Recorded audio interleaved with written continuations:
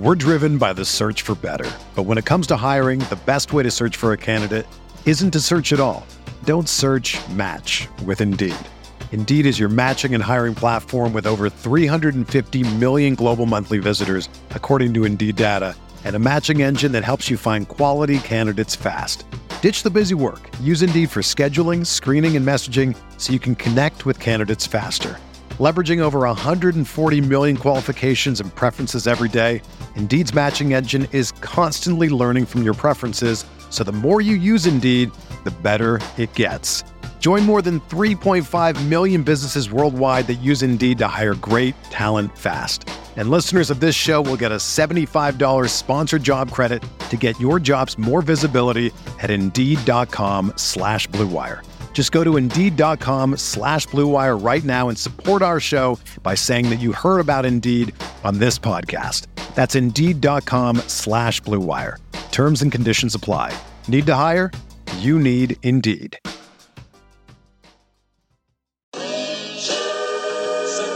Yeah.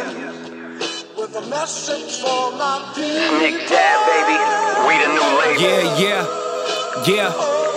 Now this the black sheep, sticking it to him. I need a crib like I'm Gatsby. I need it in hand, just understand my pocket's that deep. With nothing to prove, I ain't got nothing to do. When they can't compete and I got nothing to lose.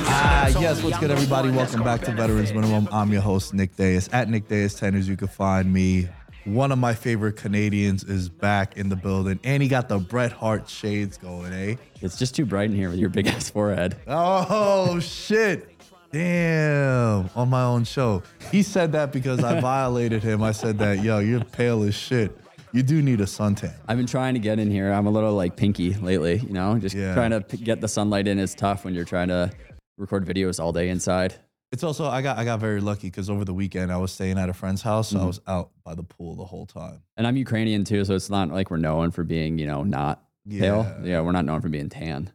Yeah, I usually like, bro, when I get sunburned, I get it like, obviously like in my shoulders. But you know what the worst place I ever got a sunburn was? What? Like on the tops of your feet? On the shoelaces of your feet, bro. Right before I went to go coach pro hockey, I was getting ready, getting my stuff packed up. I went to the beach to hang out with the boys. I put sunscreen everywhere else but the top of my feet. I was working at Under Armour still. I went in for my shift. They let me work barefoot behind the counter because my feet were swelling so much. Yeah. I had the entire top layer of skin peel off the top of my foot, and then I had to put skates on. Ooh. Dude, it was the worst. Like literally like maybe like this big chunk of skin off the top of my feet. Yeah. Yeah. Damn, I know your pain, dude. It sucks. Sunscreen your feet. I never did that. And I was in the Hamptons for a wedding. So it was like one of those like destination weddings, even though it's in New York, but it's deep out in the island. And bro, we got there like on a Friday. We got there early. The wedding was on a Saturday. But Friday, just being out in the sun all day, I get the sunburn there, and then I couldn't put my shoes on. Yeah. And I had never thought about putting sunscreen. Neither had I. And now it's always the shoulders, a little bit on the face, and then on top of my feet. Everywhere else, I don't care. It's insane that we have like such similar story. I didn't expect any of it to happen, and it was so painful. My feet were like legitimately swollen, and I had to drive like from basically Niagara Falls to Watertown, New York, which is like maybe like 4.5 hours. I had to rip the whole way there. And I'm like, one shoe was off while I was driving because I like just couldn't do the pain. It was so swollen. Yeah, it's no joke, bro. It's no joke. And the sun is crazy out here. Oh, dude, it's not good for a person like me. Like people talk about me moving out here and I'm like, dude, I'm translucent. It's going to I'm going to be gone. You won't see me no more. I'll just burn right through.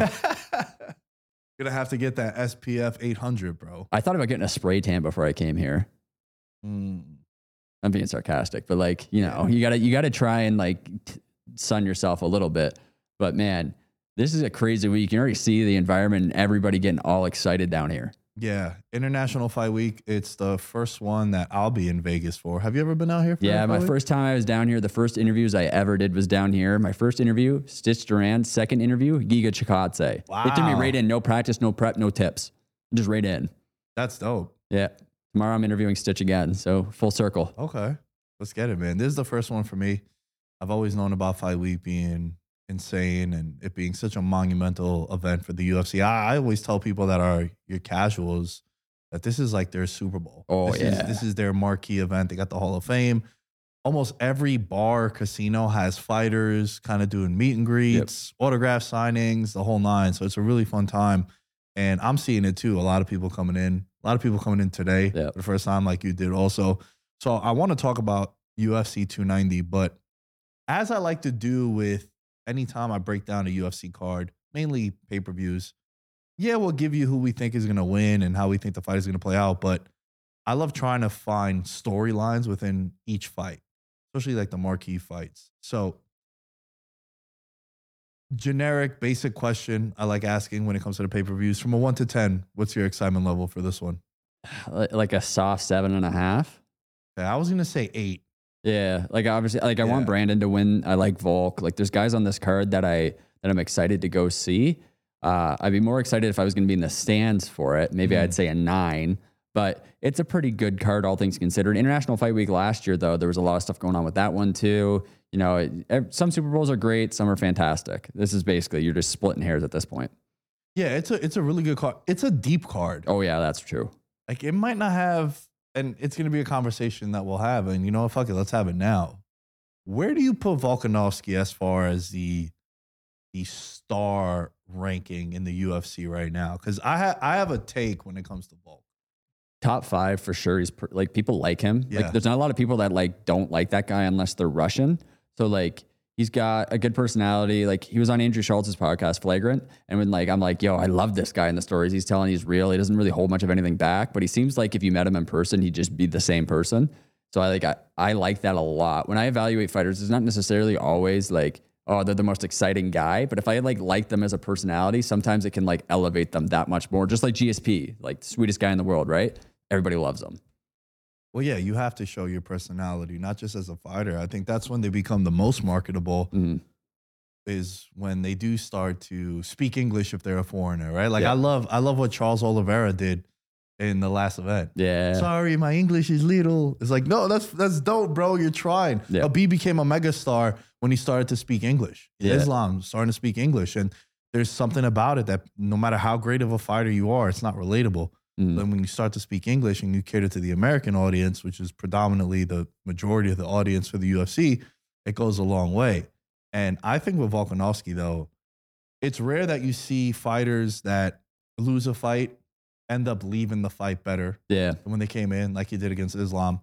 But I think Volkanovski right now, I was having this conversation with some of the guys that I train with. Dude, I think he's the most perfect fighter right now in the UFC. He's great everywhere. He doesn't do no dumb shit. No, that's true.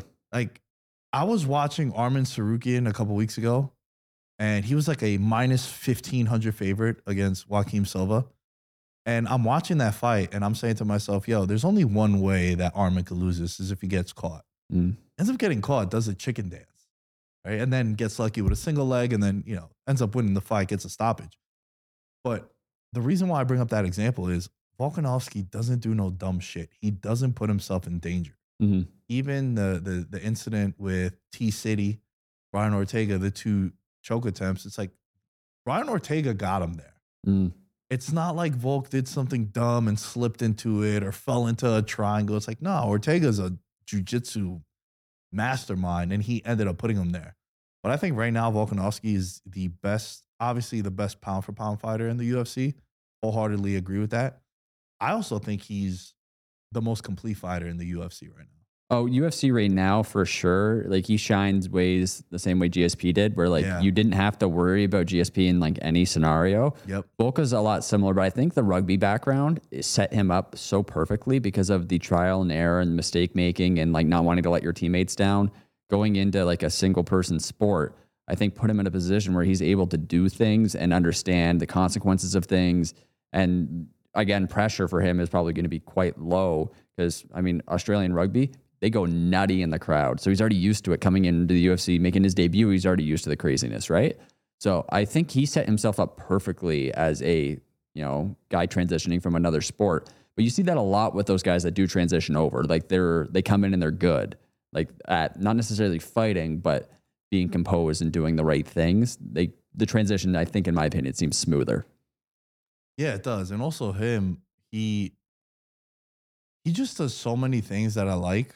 And obviously the rugby background is massive because also like how big he was. Like he was what, a 215? Yeah. 215 at 5'6" or however tall he is. Yeah. But you know, do you think he stays at 145 for much longer? No, I don't think it makes sense, especially as guys get older. It's the same thing with like Aljamain Sterling, where it just goes like it doesn't make sense for him to keep cutting the weight, and your body starts to reject it a little bit.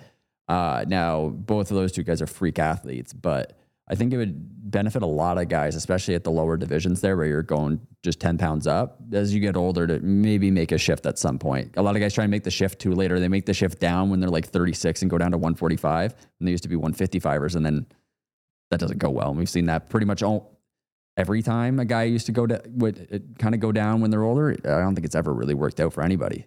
No, the only one in recent memory, as you were talking about, that I thought of that did really well when they went down was Aldo. Yeah.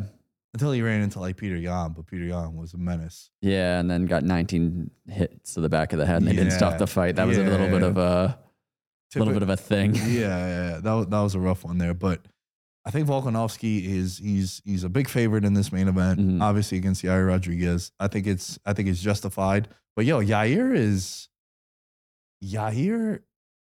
is the most exotic striker, I think, in the UFC. He's got sneaky kicks, and it's hard to bet against a guy with sneaky kicks because the liver of the head can get hit with that one funky shot when one guy just thought he was jumping back and was out of range, and then you get that toe right in there. This is a fight, like, I don't like betting against Yair Rodriguez because, like, especially even live betting him, because he can be getting beat up for 4 rounds, and then the 5th round he throws a wheel kick or he does something funny, and then the fight's just over. So it's tough to bet against a guy like that. I like Volk to win, but I don't feel comfortable laying money on this fight. I think this is a legitimate challenge for Alex. I think it is only in the sense of how weird of a striker he is, or exotic of a striker he is. I also think Volk, though, could break him. We've seen Yair break in the past, too. Yeah, and like, what are we going to see? Like a lot of wrestle hugging, elbows in the clinch, like getting them down to the ground, knees in the clinch, knees on the ground, elbows on the ground. That would not work in Yair's favor. And Volk is such a unit at that weight class, and his height and everything like that. I feel like that's really hard to defend against because Yair is a little bit slimmer if you compare, just sizes. I know that doesn't necessarily always equate to like something being one way in the fight or another, because smaller guys win or taller guys win all the time. But if they get into certain situations, I can see Yair getting put in the deep water quick. Yeah, I like that he trains at elevation. Mm-hmm. He's looked really good in his last couple of fights. Obviously, what he did to Emmett, the pace that he put on Emmett, and he put him away. It was, both of them fought back in February in Abu Dhabi, right? That was Abu Dhabi? I was somewhere, but it was a beating for sure. Yeah, but I think it was, no, it was in New Jersey? It was in Australia.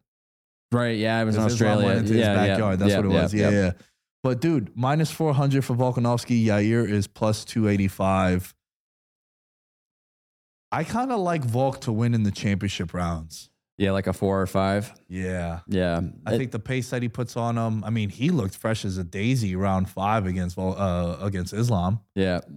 And Yair, we know about the elevation, but dude, you start throwing a ton of kicks like that, it can tire yourself out. Yeah. Some of the capoeira stuff that he does also could be very gas draining. And he's a guy with the exotic kicks result in catastrophic injuries. So like he's a guy who lands funny after throwing something, knee goes, it's over. There's a lot of factors that kind of fall into that. And especially too, if he throws something crazy and then Volk just chops the leg out with his tree trunks, you can see some problems there for sure. What do you think about the only way Yair can win this is by stoppage? Do you think he could take a decision? No, right? No. So the reason why I asked that is because he's plus 285 on the money line, Yair Rodriguez. He's 10-1 to win on points, but him to win inside the distance is plus 400. I feel as if I'm going to bet this fight, I'm not on Yair, but if I was going to bet on Yair, I think I would take him inside the distance at plus 400 because I don't think he could take a 5-round decision off Volkanovski. I mean, no one has been able to. No. Islam got him, but I was okay with the decision. Yeah. I wasn't screaming robbery. I don't think it was that crazy, but I think it's going to take something really special for you to be able to beat him for 25 minutes. No, I don't. Like if you compared and saw Yair go up and fight Islam, I might bet like Islam round 1 or 2. So you can make the comparison now. I mean, it's tough. MMA math always gets you in trouble one way or the other, but I don't necessarily feel that Yair has any chance at winning by decision. And also betting line wise, you're having to take like a crazy line to try and like find value in that fight too. That's what part of the reason why betting MMA is so hard when you're like looking at these main events and they get so much juice in there and like one favorite just starts to run away with it when it's a little bit closer than it really is in all these MMA fights. But then you'll see like Shevchenko being like a minus 1700 or something wild. And I go, it's closer than that. But the betting line kind of runs away sometimes. I mean, bro, I talk about that shit all the time. All the time, how there are certain fights, and I understand I say this a lot, so I sound like a broken record. But people get confused when they see some of the bets that I make, and they're like, bro, you bet both sides. Last week, for example, Bonfim against St. Denis. I was on the underdog. I thought that line was ridiculous. I took St. Denis by submission plus 800, but I took Bonfim by knockout plus 200. I thought that was the only way. It was like minus 800. The fight wasn't going to go to distance. Yep. So if it happens to go to a decision, then so be it. I lose it. I have no problem betting both sides. You have a 2-1 prop and you have an 8-1 prop. Either of them hits, you're going to have a profit. Mm-hmm. If it goes the distance or if, Bonfim beats him by submission, so be it. But again, path to victory. I think that's the only way those guys can win those fights. So that's why I'm presenting the case with Yair inside the distance. That's why there are so many fights that I have to bet the underdog because I think the line is wrong. Mm-hmm. I think the line is wrong here. I think Volk should be a bigger favorite. Yeah. Yeah, it's hard to say. I mean, minus 400, you look at that. That's within reason to bet depending on how confident you are in a fight, especially if you're going to look at this long term. If you bet him minus 400 for a while, you could theoretically make your money back even if he loses once. So it's not horrible, but yeah, sometimes these main events get crazy lines. This one seems probably like the most reasonable one, like that closest to the actual odds of the fight. You know what I mean? What do you think of Volk 18-1 in round 4 and 24-1 in round 5? I mentioned him winning via stoppage in the championship rounds. If you're really trying to pick it really tight, you can see that being a much better bet than the minus 400. And if you're doing, like, if you're actively trying to do your research on this stuff, theoretically, you find those spots, you're going to be making your money because just that line is nuts, right? Yeah. If you're able to really get confident about that, those two make so much more sense than a 400. How do you feel about the co-main for this fight? My best friend, Brandon Moreno. Let's go. That's your Instagram profile picture. Yeah, I mean, my boy. He probably wouldn't recognize me in public, but yeah. He's your boy, though. That's fine. Yeah, he's my guy. Super straight up dude. When I talked to him, he basically was like, yeah, like I feel very relaxed and calm going into this fight, but I understand the position that I'm in where, he's down against this guy multiple times. He's got to come in here and do something different. I just don't know if we have the same Brandon Moreno anymore. I think it's a different guy. I'm glad you mentioned that though, because they're advertising this as Moreno Pantoja 2, but they've fought twice before. This is the third time. Yeah. One of them was on the Contender Series, and they kind of don't count that towards a trilogy or a legacy of fighters fighting one another. So yeah, he's down 2-0. Yeah. And it's fascinating because you've had a Mexican movement in MMA for like the last 6 to 8 months, starting with Moreno getting the title back. And then you had Grasso with the big upset. You have Yair now as an interim. You had Aldana fight for a title. I know it didn't work out well for her, but she also fought for the title. And now you're going to have a Mexican champion leave guaranteed on Saturday. They're already hyping up the September card on Mexican Independence Day with Shevchenko and Grasso. It's cool to see. Mm-hmm. It's cool to see because Mexican culture, the country of Mexico, they love fighting. Yep. And especially when you have guys and girls that are now champions in the UFC, it goes a long way. With Moreno, it's funny that he is down 0-2. He is the favorite in this one, slight favorite.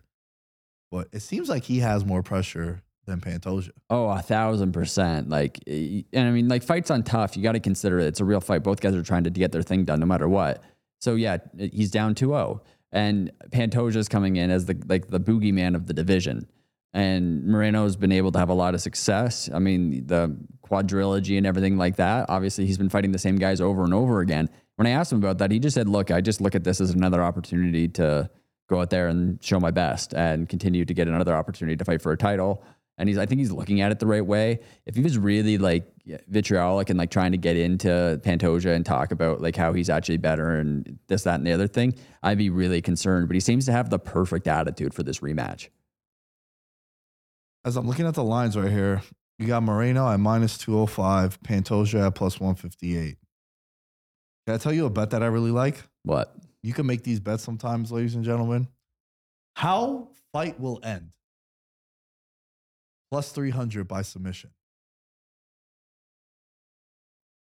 I really like this. When this fight got announced, in my head, I said, someone's getting submitted.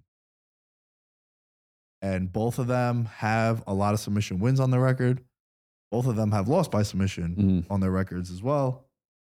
That number just stood out to me, man. +300. I think this fight ends by stoppage. I love fight doesn't go. And also, you know, it is the co-main, but it's a title. So it is 5 rounds. But these guys hunt for finishes. Yep. And I just think that +300, that might be one of my favorite bets of the weekend. Yeah, and if you're looking at both guys too, like Pantoja's aggressive with subs like from the top and bottom, so that could be a whole thing. Moreno could stun him, and then Pantoja can throw a sub up, right? So I think if either guy goes to the ground quickly, you're going to see a potential for someone to just throw something up. I still like Moreno in this fight. I know, like theoretically, if you do MMA math, he's fought some really tough, talented guys. Both guys have. I like Moreno just with some of the edge of who he's beat recently, but with Pantoja, I mean, his ground game is really sneaky. So it's really hard to say either side. I like being able to bet just method of who wins what. I'm looking at this division and I'm looking at the rankings.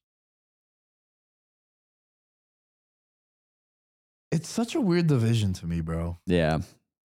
It's a really weird division for me because for the longest time, it's nice to see Moreno not fight Figueiredo. How about that one? Because we had that for, was it like 30 months in a row? It was the only matchups that they were having. Like them two were just fighting each other. So they kind of put the whole division on pause. And then you're looking at it like Albazi, a little controversial against Kai Kara France, I think. I think that would be more robbery than Volkanovski and Islam. We got Brandon Royval, who I love. Brandon Royval, best nickname in all of MMA, Raw Dog. Right? Talk about a guy that hunts for finishes. He definitely does. And then you're looking at it like Alex Perez. He just has been snake bit by injury. Dude just is always pulling out of fights. Schnell, Manel Kopp, Makayev, like what's good with his knee? Yeah. Dude would rather just have his knee shred than get knee barred and lose that fight a couple of months ago. So I don't know, man. This division is a weird division, but I think at the top, and what I mean by at the top is like the top 3-4 guys, you mix and match. I think you get some bar fights, and I think you're going to get one this weekend. Yeah, I hope that we see like just some excitement. There's like a bunch of other fights on the card that are relevant too. Like there's a lot of stuff going on at middleweight. Like depending on how this weekend goes, we might know who's up next.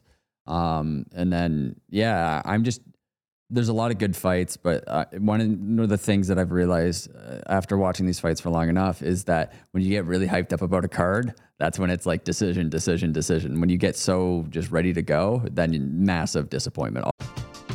We're driven by the search for better. But when it comes to hiring, the best way to search for a candidate isn't to search at all. Don't search, match with Indeed. Indeed is your matching and hiring platform with over 350 million global monthly visitors, according to Indeed data, and a matching engine that helps you find quality candidates fast. Ditch the busy work. Use Indeed for scheduling, screening, and messaging so you can connect with candidates faster. Leveraging over 140 million qualifications and preferences every day, Indeed's matching engine is constantly learning from your preferences, so the more you use Indeed, the better it gets. Join more than 3.5 million businesses worldwide that use Indeed to hire great talent fast. And listeners of this show will get a $75 sponsored job credit to get your jobs more visibility at Indeed.com/Blue Wire. Just go to Indeed.com/Blue Wire right now and support our show by saying that you heard about Indeed on this podcast. That's Indeed.com/Blue Wire. Terms and conditions apply. Need to hire? You need Indeed. Always seems to come. Middleweight. Yeah. Okay. So, you know how I told you that I like to create storylines and kind of talking points within each fight? Mm-hmm. Do you think it's possible for you to be the best fighter in your division but not be the champion? 1,000%. There's been situations like with Tony Ferguson for years where it was clear because Khabib wasn't fighting and the fight keep getting canceled and people were go, this is the guy in the division. He's the best. And then people are saying, no, it's Khabib.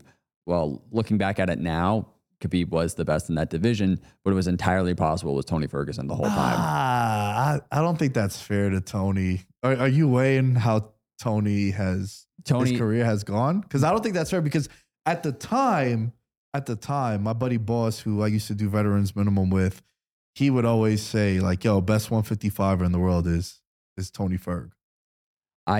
From what I saw Khabib do and what I've seen Tony do recently across the last 6 fights, I felt less and less confident as time went on that fight would have been favorable for Tony. If you had asked me at the time when Khabib pulled out and it was the 5th time it was canceled, I would have said Tony Ferguson's the best. But then the way he fought Gaethje, and I know apparently he stayed at weight for like weeks because he was trying to prove a point or something, and that didn't play in his favor. A lot of people forget that he did a double weight cut. He weighed in because that happened during COVID. Yep. Remember, that was supposed to be the Brooklyn card in April. So Tony Ferguson made weight to prove a point in April, and then he fought Gaethje again in May. I believe it was like 3 weeks, Rob. Yeah.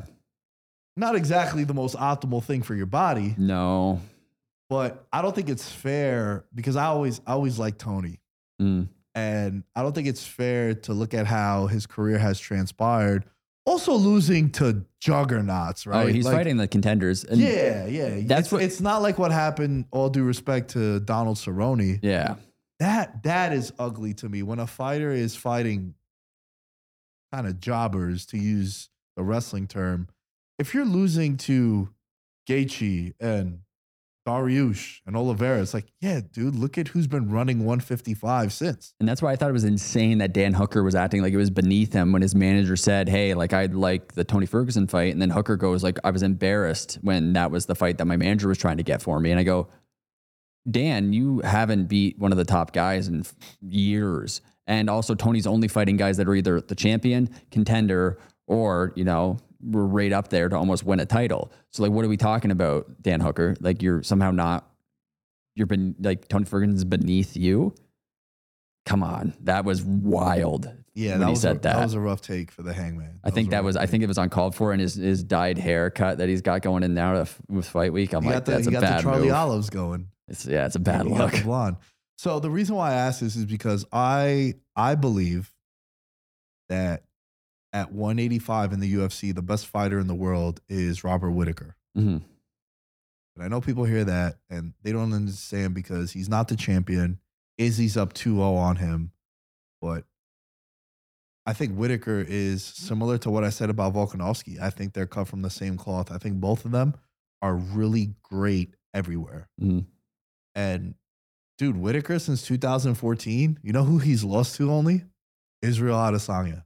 Yeah. That is it. The problem with that too is you look at the second fight, and people that were getting really into it were thinking that you could argue Whittaker won the second fight because Izzy didn't do anything. And Robert also didn't do very much, but he pushed the pace a little bit more, but Izzy hit him a little bit more. And it was one of those, like, I wouldn't want to be a judge for this fight because this is getting into the point where you're getting into the fine details for it. But Whittaker gets starts the first fight. We know how that went. Yeah. Second fight, he's trying to have a fight, and then the other guy doesn't necessarily want to fight it. Hard to say, but then you look at what Izzy did in his last couple of fights, and you're like, oh man, he's got the bomb still too. If he actually went after Rob, is he going to be able to catch the bomb the same as he did to Alex? Yeah, it's tough to say, because he also caught Rob too. Yeah. But I think this might be the most fascinating fight on the card. Probably. Because I think when they first announced this fight, I tweeted out something like, if Robert Whittaker isn't north of minus 500, it's a steal. Yeah. He's minus 400 right now. He opened up at minus 250. So people have been hammering Robert Whittaker. Yeah. And I think so, right? Like Duplessis, I think, hot take, I think the UFC wants Dricus to win. I think it makes a really good title fight. I think immediately he beats Whittaker because also Whittaker's the number 1 contender. Yeah.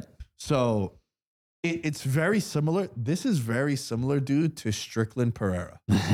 Yeah. Because Strickland had no business taking that fight. The UFC promised him, yeah, if you win this, probably get a title shot. I'm sure they probably told Whittaker the same thing because, like, there's also nothing else left for him to do. Yep. And I think Duplessis, him and Izzy have been going about, like, who's the real African champion, who's the real African fighter. You're not from here, you were born here, like, all this stuff that they've been going back and forth. But he's plus 285. Duplessis in round 1 is ultra live and dangerous. Mm-hmm. But, man, this guy has awful cardio in rounds 2 and 3. And his last fight, when he fought Brunson also had some rough cardio. And then Darren Till also, So, like, I don't know about Duplessis when it comes to this level. Yep. That's why it's so intriguing to me.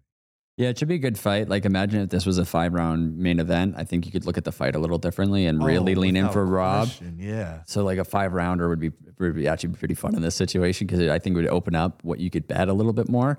But look at like a 3-rounder, 3 5-minute rounds with these two guys. The first round should be fireworks, and then the other two, I would say, we're probably going to level off quite a bit. And you'll probably see Rob push the pace for 2 and 3 and probably keep him on the outside.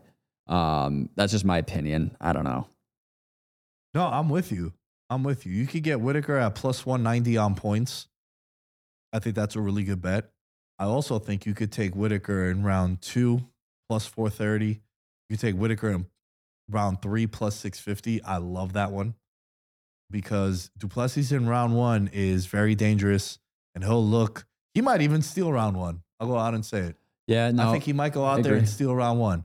But you're going to see when they come off the stool in round 2, the boy's going to look like he needs a defibrillator. Yeah, no, this is definitely going to be, if I had to like pick it perfectly, I'd say round 1 to Dracus and then 2 and 3 to Rob. Yeah, so maybe instead of laying minus 400, maybe you could come in live on Whittaker after round 1. Yeah, and sometimes the lines move pretty crazy live. It's hard to do, especially one thing that I'll put up is if you're not using the UFC stream, do not bet live because you can be at a 35, 45 second or up to a minute delay. Yeah. So if you're that far behind or even a webcast can really end up crushing you, you got to be careful with the live bets. It's not as crazy as the way the NFL is, but if you get a line and then 2 seconds later, the guy's been knocked out and you feel really silly because you didn't see the guy fall into the ground before you put it in.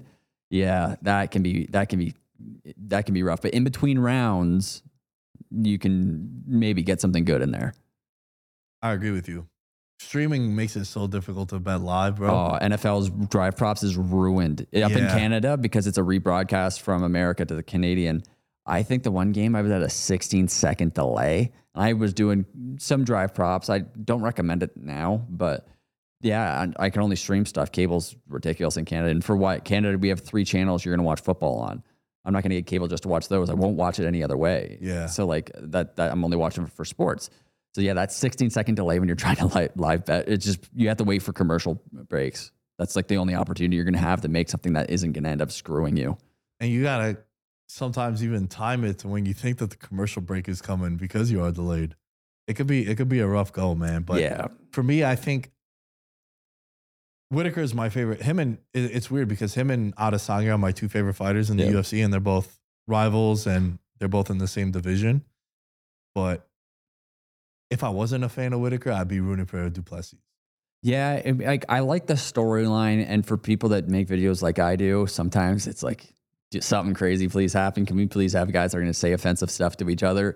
Because it makes good content, storylines, people pay attention to stuff. It just gets views. It also gets the casual fan intrigue too, bro. It gets that person that doesn't know anything about Duplessis. Like, holy shit, he's attacking Adesanya. He's attacking this guy. Yeah. Like, say what you want about Sean Strickland. Like, He gets attention. He gets attention.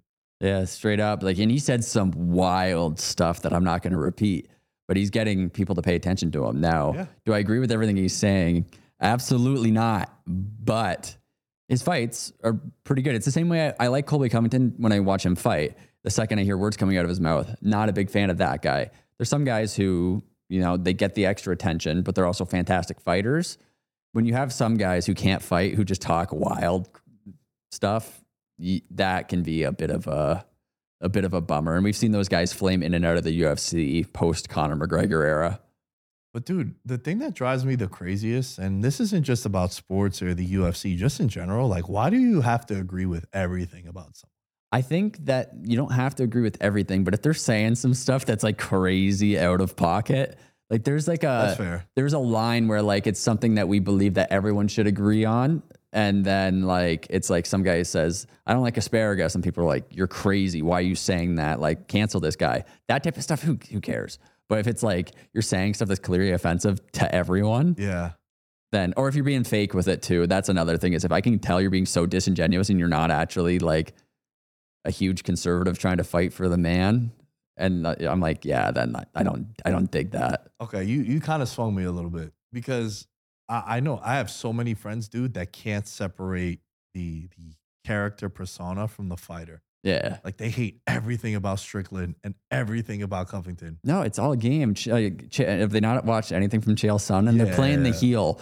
Now, when some guys play the heel and it's cringy, we're not gonna want to watch that. But if they're winning and they're really good and they talk some crazy stuff, it works very well in their favor. And there's some of these brand deals that these guys go for where it's not necessarily that they're trying to get the attention of a fan base or stuff like that. Is it opens them up to get endorsements from companies that maybe wouldn't be able to get anything from other companies, but they're a small guy in the UFC and they say wild stuff along one line.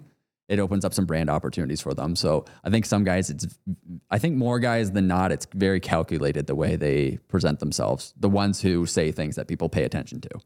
Who do you got between Whitaker and Duplessis? Probably Rob, but this is one where I would definitely bet round 2 or 3 for Whitaker, but not really get too much into anything else on that. Can I give you a parlay that I like for the 3 fights that we've won over so far? You bet, and you know how I feel about parlays, but give it to me. Yo, listen, man. Listen.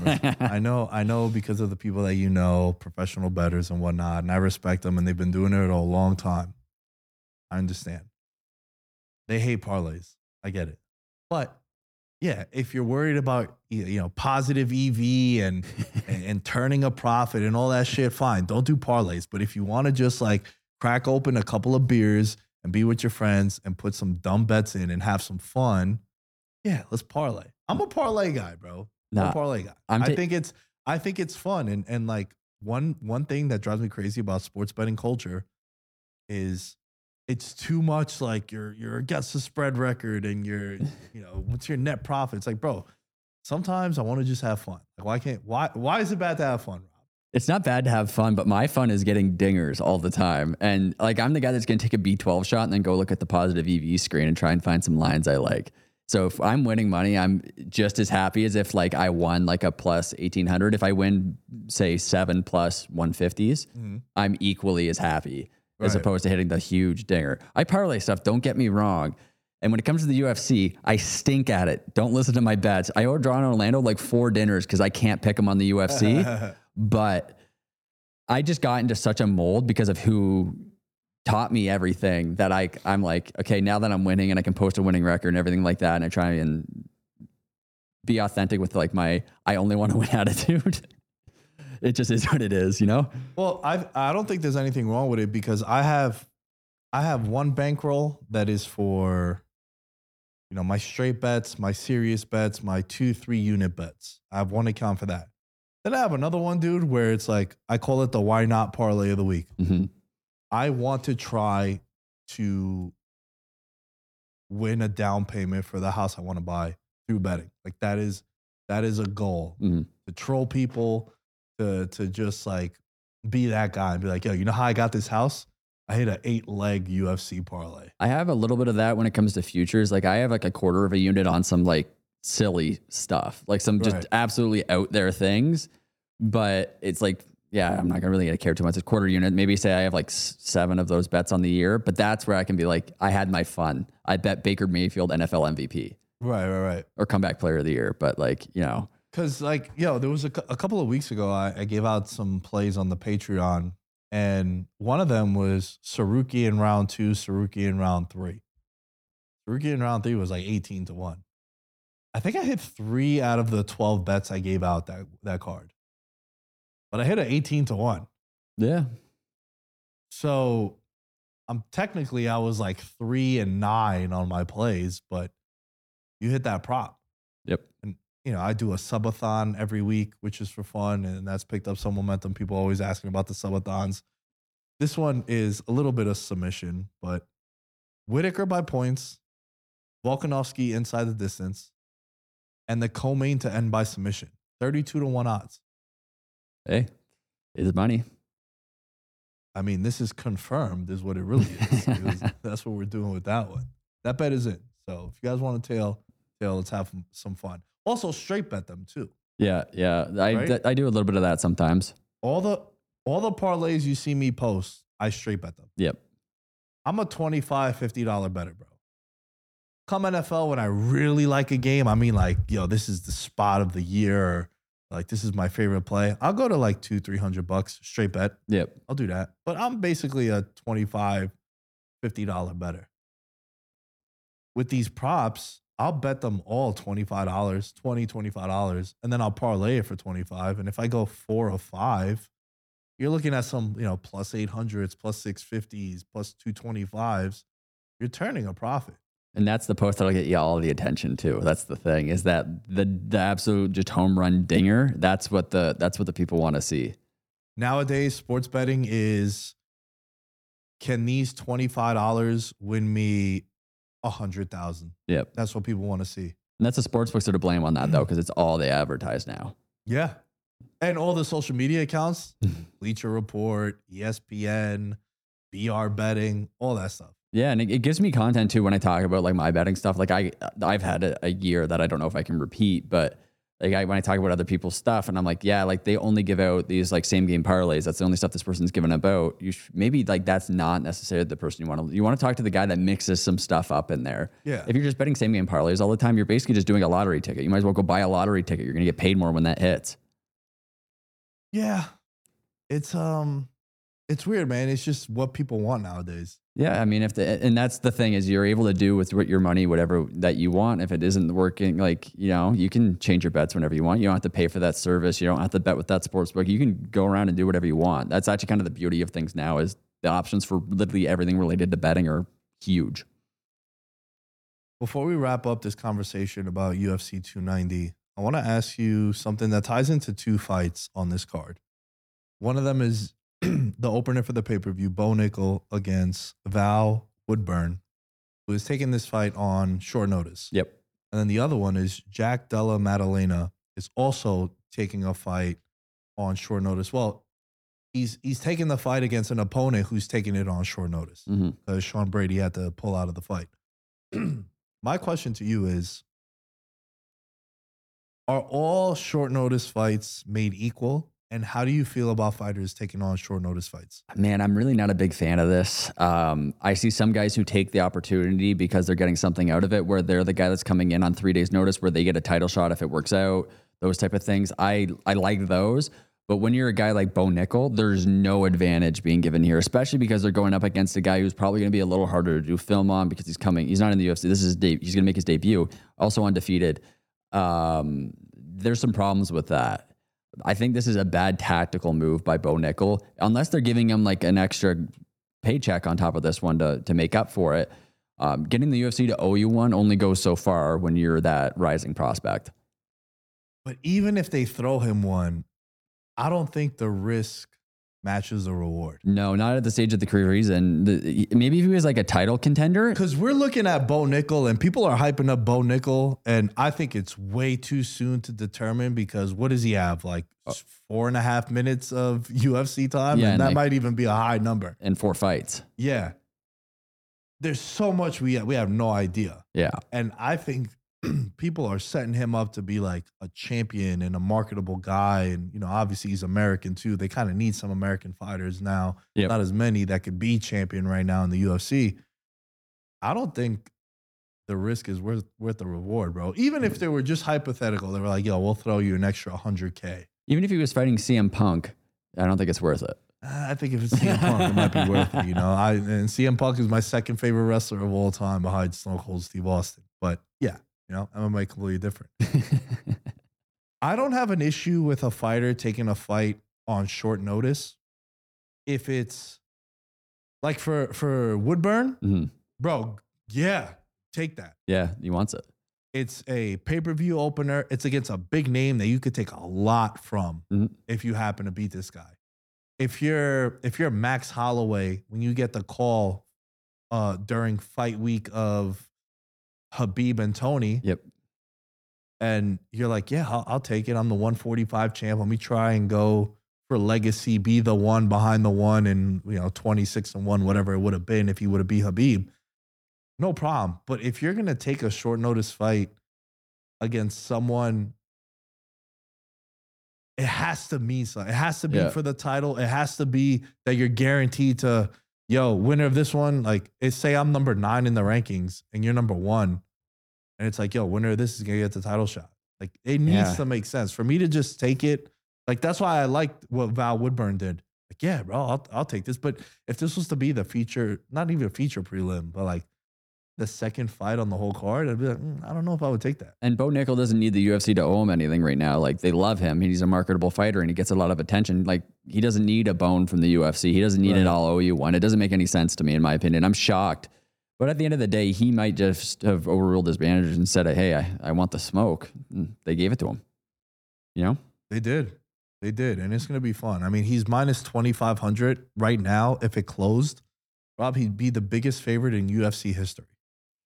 Yeah, and it's shocking. If you look at MMA history, you see some wild numbers in the PFL sometimes, and I look at those and it attracts me, the giant number beside the plus, and I can't get away from it sometimes. Occasionally, I do bet that massive underdog. I bet on Amber Leibrock against Larissa Pacheco, and look how that went. Sometimes I can't stay away from the underdog when the number gets that big.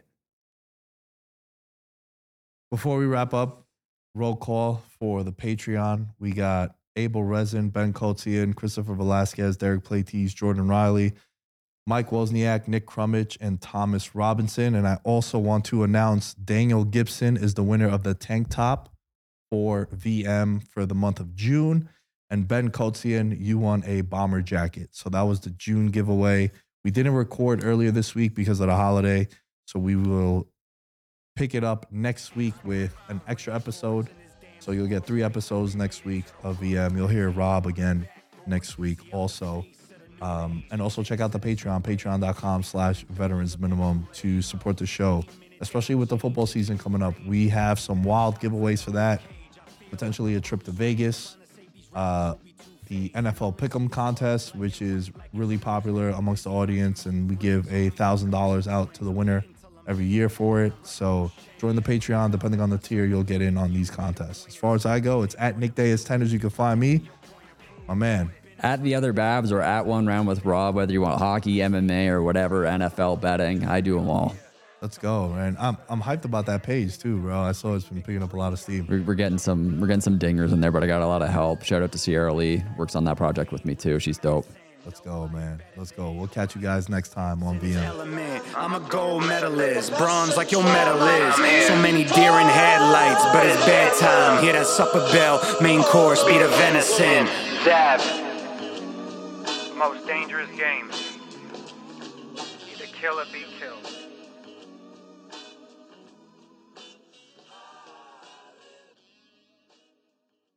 When you make decisions for your company, you look for the no-brainers.